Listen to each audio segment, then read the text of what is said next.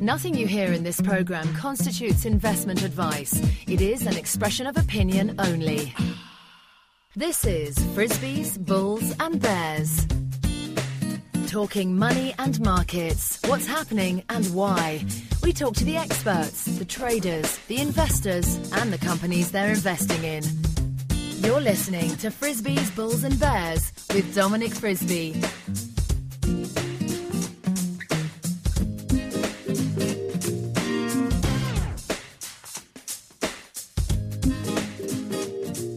Hello and welcome to Frisbees, Bulls and Bears with me, Dominic Frisby. Now today I'm at the Gold and Silver Summit here in London, and sitting next to me is the founder of Bullion Vault, Paul Tustane. Hello Paul, it's a pleasure to finally get you on the show. Oh, it's very nice to be here. Thanks, Dominic.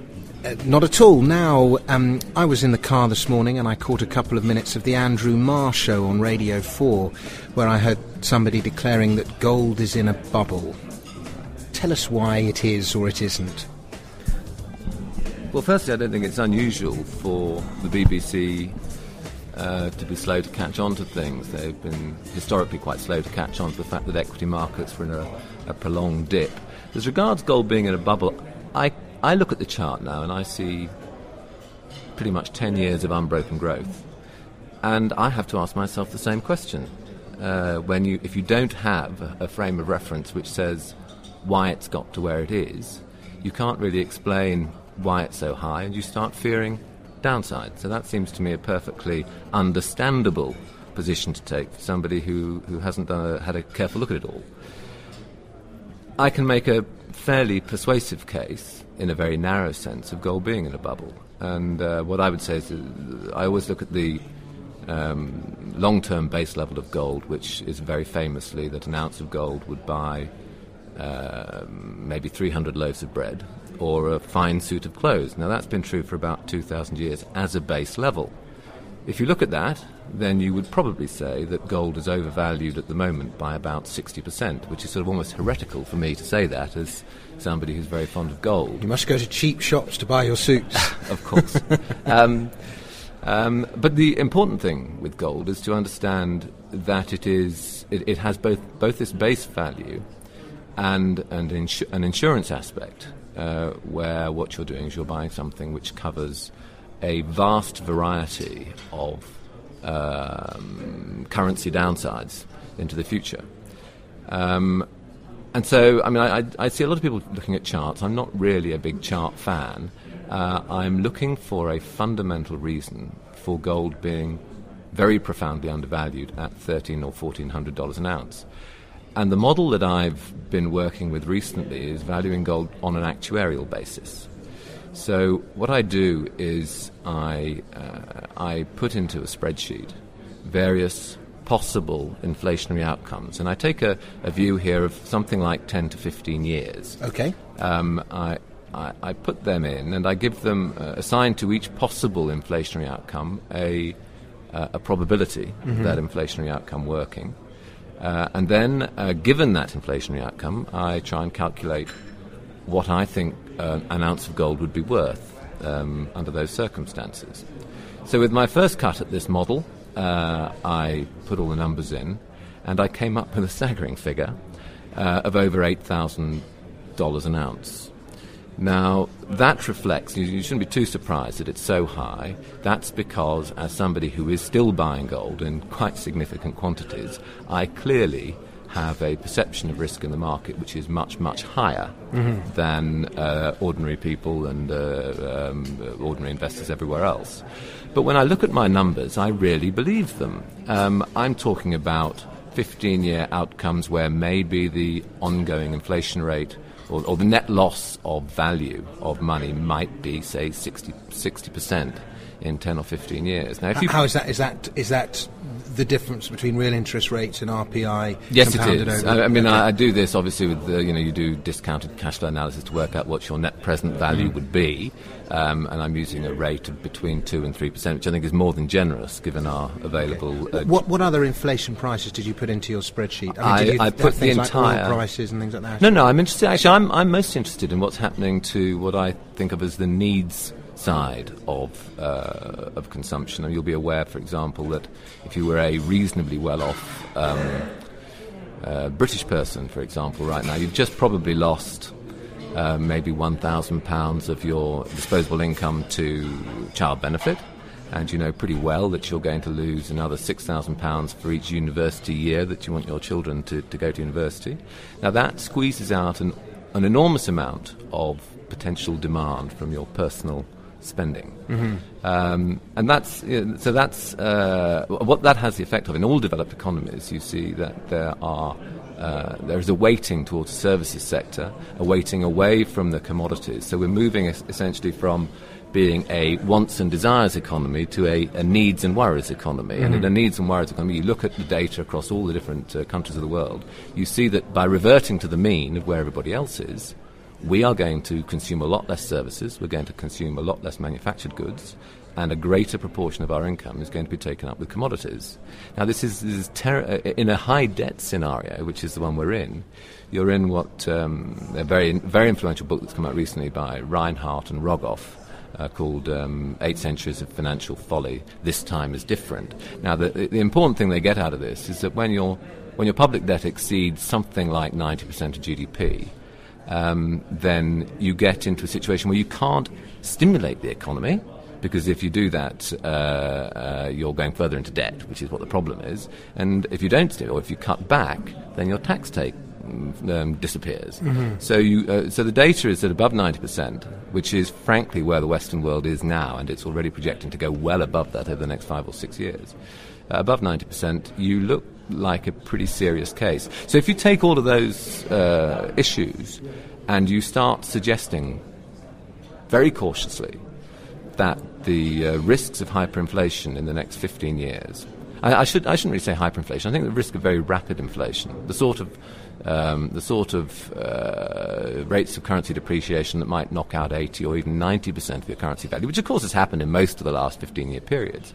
If you take those and give them even meaningful probabilities, the net present value of gold now is simply colossal. And this is anyway, I mean, this is how somebody like me, somebody who is very cautious, very worried about the long-term power of our currencies to hold value, this is how I come up with obviously high figures for the value of gold right now. This was just listening to the Andrew Marr Show, and I haven't listened to the whole thing yet. This was just the 2 or 3 minutes I caught in the car. The one thing they didn't mention, and it's the one thing you don't see mentioned, even with all this extra press that gold is getting in the mainstream media, the one thing you don't hear talked about with any great insight is currency debasement. Well, that is the story, and it's odd that they don't talk about it, and it's odd that they don't have... They talk about inflation, and they talk about... They mentioned Bernanke's quantitative easing last week, but the full-on currency debasement and the colossal loss of purchasing power, you just don't hear it mentioned. You don't, yet it is a fact of our lives. It's been... there's a story I sometimes tell of my great-aunt, who... she retired, as was then the women's retirement age at 60. She lived to about 94, and she retired a wealthy woman with 2 private pensions, nice property in Leicester, and an annuity that was bought by another member of the family for her. Anyway, the net result of this is after she'd been retired for 36 years and then finally died, when I looked at her estate and wound it up as an executor, all of her income was insufficient to pay the council tax on the house that she owned. And that's the nature of saving for the future in a world that has not prepared itself for currency debasement. The thing that gets me is, let's say you earn 100 or 150 grand a year, which is a pretty good salary for most people. It's by the time you've paid taxes and then VAT on whatever you buy, and you've had your costs, whether it's your mortgage or your children's school fees or whatever it is, it's very hard. And most people only hit top salary for maybe 15 or 20 years of their working lives. It's very hard to actually save anything. So you work all your life, unless you invest and you play the game and you're either a company owner or but if you just work for a salary, it's very hard to at the end of a working life to come out of it with anything. Well, it's an iniquitous problem, and it's not dissimilar to old-fashioned slavery. The nature of slavery was that you would earn enough, or you would be granted enough by your overlord to stay alive. You weren't able to accumulate anything. You weren't able to accumulate the wealth, which is in fact the fuel of freedom. You weren't able to do that. Now, what's happened, of course, is we've had a massive wealth transfer over 2 or 3 generations to the grey generation, and the less grey generation feel they have a right to be paid out by, if you like, the babies of our society. When we get old, we expect our children to pay for us. That's a massive credit transfer, and what it's had the effect of doing is it's made us think that the state is actually going to look after us. But in a word, it has, as you said, the nasty side effect of meaning that a great many people are wage slaves all their lives. They simply never accumulate anything which gives them independence from the system and the state. And they don't enjoy the freedoms which, on the face of it, a free society ought to give them. And this is very sad. I personally think we will, as a generation, we will see our pensions paid nominally in full. Just like the Russians did many years ago in the 1990s after their currency hyperinflations. It will be paid nominally in full, and we'll be able to buy a couple of sandwiches a month with that. Do you like what the coalition government are trying to do? Well, they're definitely moving in the right direction, but we don't know if they're going to be able to succeed. Is the tide too strong? They've taken a huge amount of pressure off sterling by making the right noises, but nothing has actually happened yet. They haven't really made any cuts bite, and they've taken the pressure off us, because what's happening is that now the investment money is looking, for example, at the US, where, of course, as a result of the election of Barack Obama, they've swerved more to an environment of welfare protection, and, of course, the health policies of Obama, which I find very hard to object to. But the reality is they're moving down the path that perhaps we went down 15, 20, or even in our case, 50 years ago. So it's early November. Gold's at just below $1,400 an ounce. It's at roughly £900 an ounce. Do you ever make short-term projections or intermediate-term projections with the gold price, or are you just a big accumulator? I absolutely don't make short-term projections. What I will tell anybody who asks for a short-term projection is that tomorrow morning or next week, a hedge fund manager will wake up somewhere in Wall Street and will make a big bet up or down on gold or silver, and that will decide the way the market moves. It's still a small market by comparison with almost every other financial market, and it will move it, and no amount of thinking on my behalf will resolve which way he's going to go. What I like to do is to look at risk-reward in the long term, based largely on fundamentals. I think the risks of long-term high level of inflation, particularly in the things that we buy. I think we're going to have to shape our lives differently and, for example, and buy more commodities. I think those commodities are going to be bought more and more by using our money, oddly enough, accumulating in the reserves of the Far East. That will put our money back into circulation. It will be the first time in 3 generations that we've been competing to buy, for example, wheat or grain. We will have to pay more from a smaller and smaller base. I think our service sectors are going to struggle to keep selling services in the UK. So taking all that together, I have a medium-term position for gold. And I've actually got a very nasty long-term position for gold. Okay. The long-term position for gold is that it will revert to its base value. And its base value will be that suit of clothes or those 300 loaves of bread.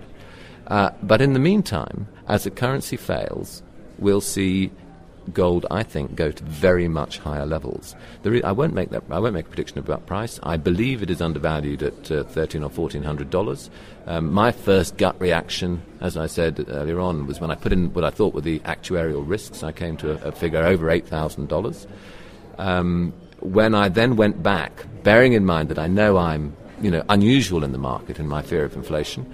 So I went back to try and make the most benign predictions I possibly could about inflation and about what gold prices would do given certain inflation scenarios. And even then my price came trivially to just under $2,000 an ounce. So that was being as cautious as I felt I possibly could be. So I think specific predictions, difficult to do. Specific targets, certainly not, because the world changes. When we get there, we're looking at a different policy background. So I won't be too specific, but I'll say it's a dangerous thing now to look into the future and to hold on to things like bonds, to rely on a pension, and not to do the hard graft of saving £100 or £200 a month and buying something which will last. Do you think we will ever see a time where another country will refuse to accept sterling for its goods and services in a way that we might not accept the Zimbabwe dollar or the Argentinian peso once upon a time? I think it's extremely likely. It's a very worrying thought. It's a very sobering thought.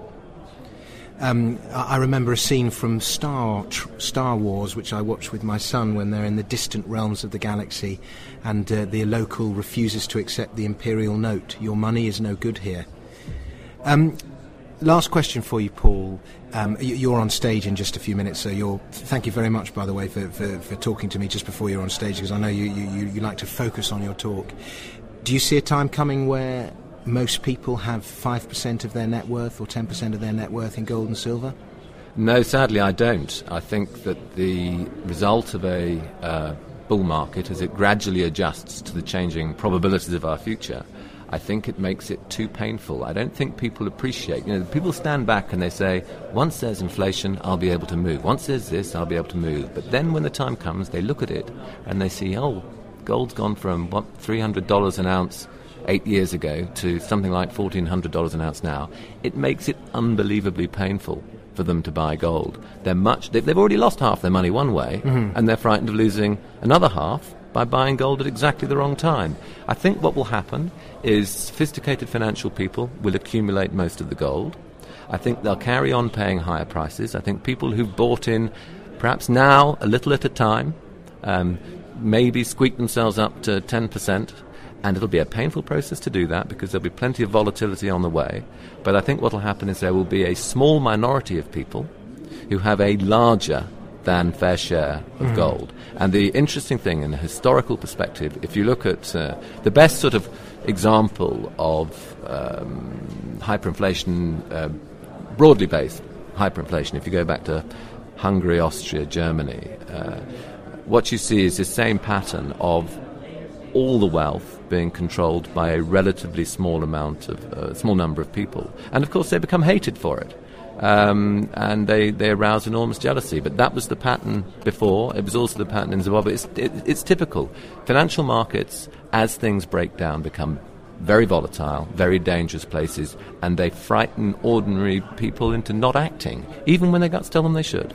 I wonder if those who are clever enough to buy gold will become the scapegoats. I think there is a danger of that.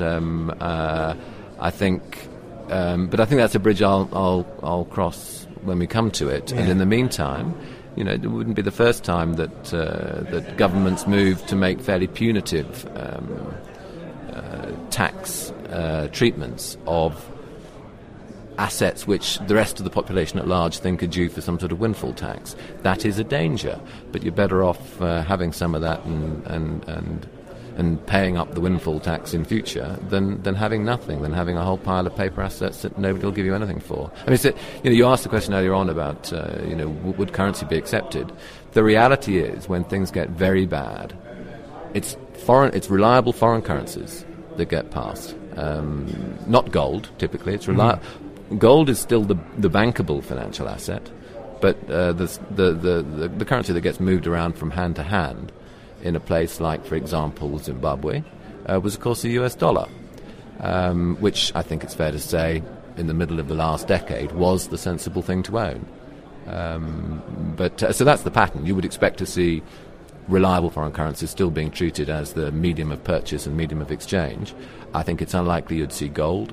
Personally, I don't own any gold in this country. My preferred method, and the one we use at Bullion Vault, is to allow people to choose one of three vaulting jurisdictions so that they can own their gold.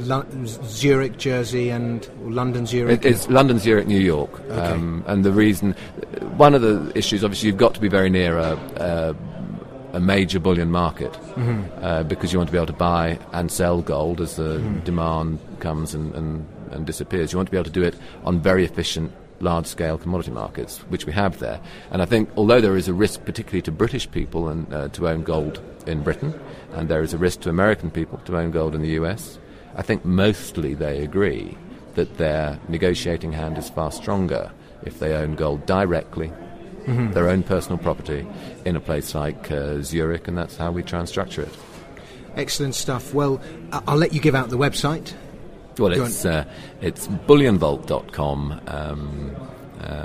and you'll probably see quite a lot of adverts around in the press at the moment. But bullionvault.com. And you can buy and sell gold online, and you have direct ownership of that gold. That's right. And we won the Queen's Award for Enterprise last year. It's a very new way in the history of the gold market, which has been going on obviously for hundreds of years. But what we did was we opened a window for the private individual to buy professional market gold, because the cost of that is much lower than coins and bars, and also the resale value is much higher, and it's much easier to sell gold, which has been held in what the professional market calls the chain of integrity, which is the way we structure it. Excellent stuff. Last question: is the silver market manipulated? Well, apparently yes, and but then I've been asked this question very many times. It's not manipulated in the way people have been talking about it in terms of conspiracy. All these futures markets are subject to relatively low-level manipulation at expiry.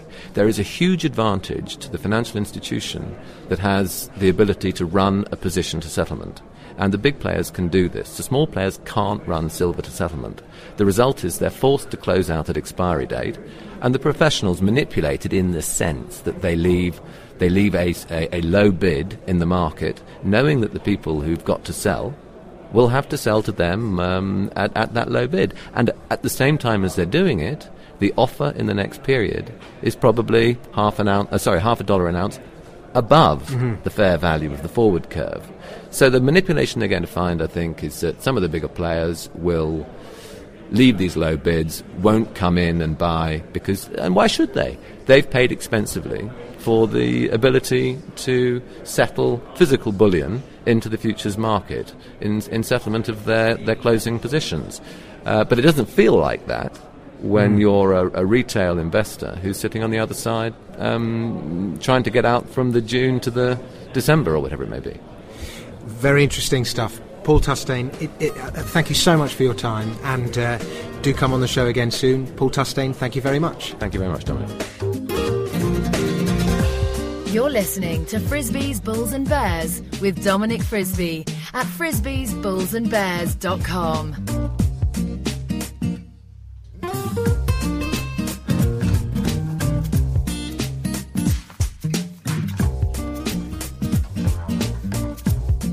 Well, hello and welcome back to Frisbee's Bulls and Bears with me, Dominic Frisbee. As I said, I'm at the Gold and Silver Summit, and it's now my pleasure to welcome onto the show David Morgan. Now, David was my first ever guest on this show when it was called Commodity Watch Radio back in, would have been 2006, late 2006. And David is, he's known as the Silver Pope among silver aficionados. His website is silver-investor.com. His newsletter is the Morgan Report. Now, David, my first question for you is, I thought silver was going to hit a wall at $25, and it kind of bounced off 25 and then went through it on the second attempt.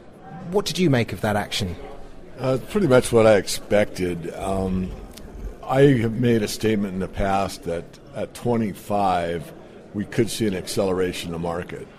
And I started to back off on that slightly because it's the idea, not the number, that I want to convey. But at some point, for all practical purposes, everyone that owns silver owns it at a profit.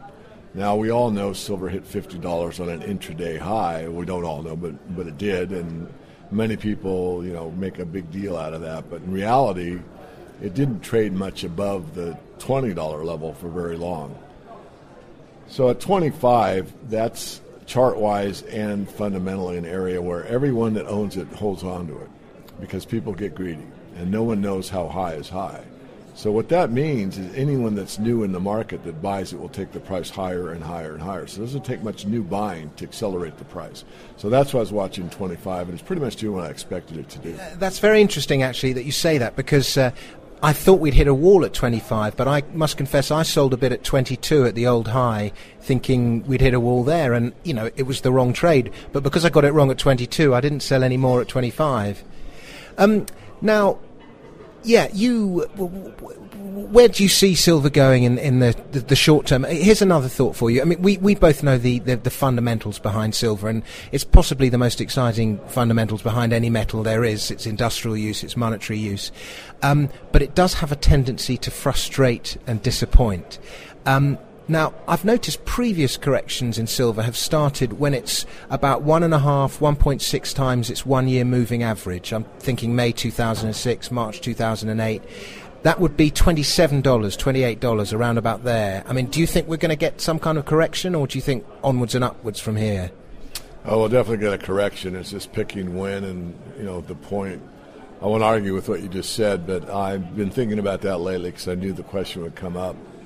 I play the gold-silver ratio at times, and the last lowest gold-silver ratio that we've had in recent times, meaning this bull market, it's been going on for a decade, was about 52 to 1. That's where we're at right now. So what I think is that we'll get to a ratio of around 40 to 1, which will hit the channel analysis. Yeah. And at that point, I think we might get a correction. I could be wrong, but there's all the indications right now is there's a bit of a short squeeze going on. I'm not seeing an official short squeeze. The only way we'll get an official short squeeze is the open interest in the futures markets on the CME, the Commodities Mercantile Exchange in Chicago, starts to decrease. And if the open interest is decreasing while the price is going up, that's an indicator that we're getting a short squeeze, at least at some level. On the other hand, obviously the converse. If we start to see open interest go down and the price is going down, that means no short squeeze, and that we've done our job for a while. Silver's going to have to consolidate back and fill, and we'll be on the downside. Right now, I favor the upside. I think that the banks are reluctant to sell a great deal of paper silver at this point. I must say, I'm always...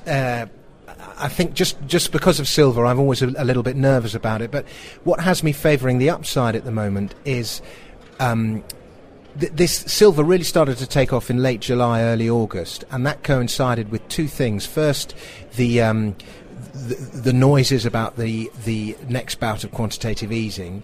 That quantitative easing has come in at a higher level than expected. I think 500 billion was expected, and it came in at 600 billion. The other thing it coincided with was the abolition of the prop desks, of JP Morgan's prop desks, and that really seems to propel silver higher. I agree. I wrote about it. In fact, I think I made a video about it. I know I wrote about it. And they have about a year, so roughly September of 2011. But they will begin to unwind them. They're certainly using them now. But it's an interesting law. I mean, either you can trade for yourself or you can trade for your clients, but you can't do both. So that will add some pressure, I think, to... It's got to be a good law, though, hasn't it? I believe so, yeah. I think, my mission statement is to teach and empower people to understand the benefits of an honest financial system. Mm-hmm. Gold and silver aren't even in my mission statement. Because if we're all on a level playing field and we're all, truthfully transacting with each other, it's a lot stronger, much freer, much fairer world for everyone, rich and poor. Unfortunately, the system's been so corrupted for so long that no one trusts anyone. Yeah. And that's why you get into these currency destructions that we're now witnessing. But, I mean, on the issue of whether you trade, if you are a trader and your business model is a commission model, that's one thing. But to be a commission model and to trade against those people who are paying you a commission, it seems inherently wrong. It is wrong. Yeah, I totally agree. Now, David, we're going in a couple of minutes to hear Paul Tustane of Bullion Vault talk. If you had any advice for anyone who doesn't hold any silver now, would you say run out and buy? Yeah, I would. I think the physical market has a different modality than any other silver investment, be it an ETF or a futures option or an options contract or a mining company or any of those. A physical realm is the only realm that's outside what I call the matrix. when you own physical silver and gold coins or bars, it's the only asset class that's money that is held with no counterparty risk whatsoever. Everything else has counterparty risk to it. And because of that, and so few people understand that, that's why I believe you see a lot more money come into these metals over time. So if you have none, get the real thing, but you don't have to buy anything else at this point. And what are your ultimate sell signals? What things are you looking for which will get you out of silver? Stability in the financial system. If I saw some stability in the financial system, then I would look at an undervalued asset class. That would probably be my take.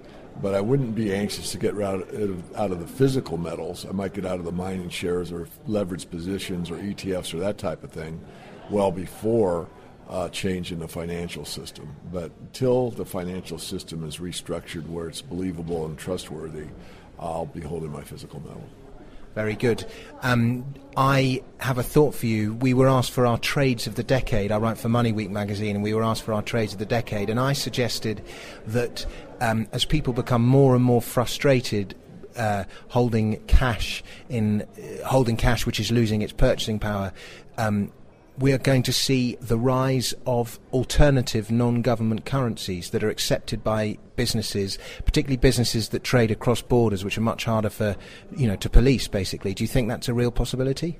Absolutely. That's what history teaches us. I mean, actually, people determine what money is, not government. That sounds very counterintuitive, but over time, that's what happens. Look at gold money. Basically, you can use a gold money transaction, and that's international, and that's real money in grams of gold or grams of silver, and it's taking place. And there's other e-gold. There's several metals-backed currencies. There's some coinage currencies and that type of thing. So it happens at a very low, small level, but it happens. And that's people determining what money is, not a government. Well, this is exactly why I love the internet. There are so many businesses that have thrived on information scarcity, particularly in the financial services arena, and there is no greater ignorance or information scarcity than with the modern system of money and credit. And suddenly the internet has just changed all that, and there are so many people that are getting informed, and it's bloggers and ordinary people like you and me that are getting the message out there, and the more people that get the message, so the internet is a huge source for freedom. Absolutely. I've written about that. In fact, I said that the advent of the internet was probably comparable to the Gutenberg printing press. There you go. That is exactly which the Gutenberg printing press, of course, made the Bible available in the common vernacular rather than in Latin, which eroded the monopoly that the priesthood had. I can hear the introductory music going on. So, David, your website is silver-investor.com. It's an excellent report. It is the Morgan Report, silver-investor.com. David Morgan, once again, thank you very much. My pleasure, Dominic. Thank you.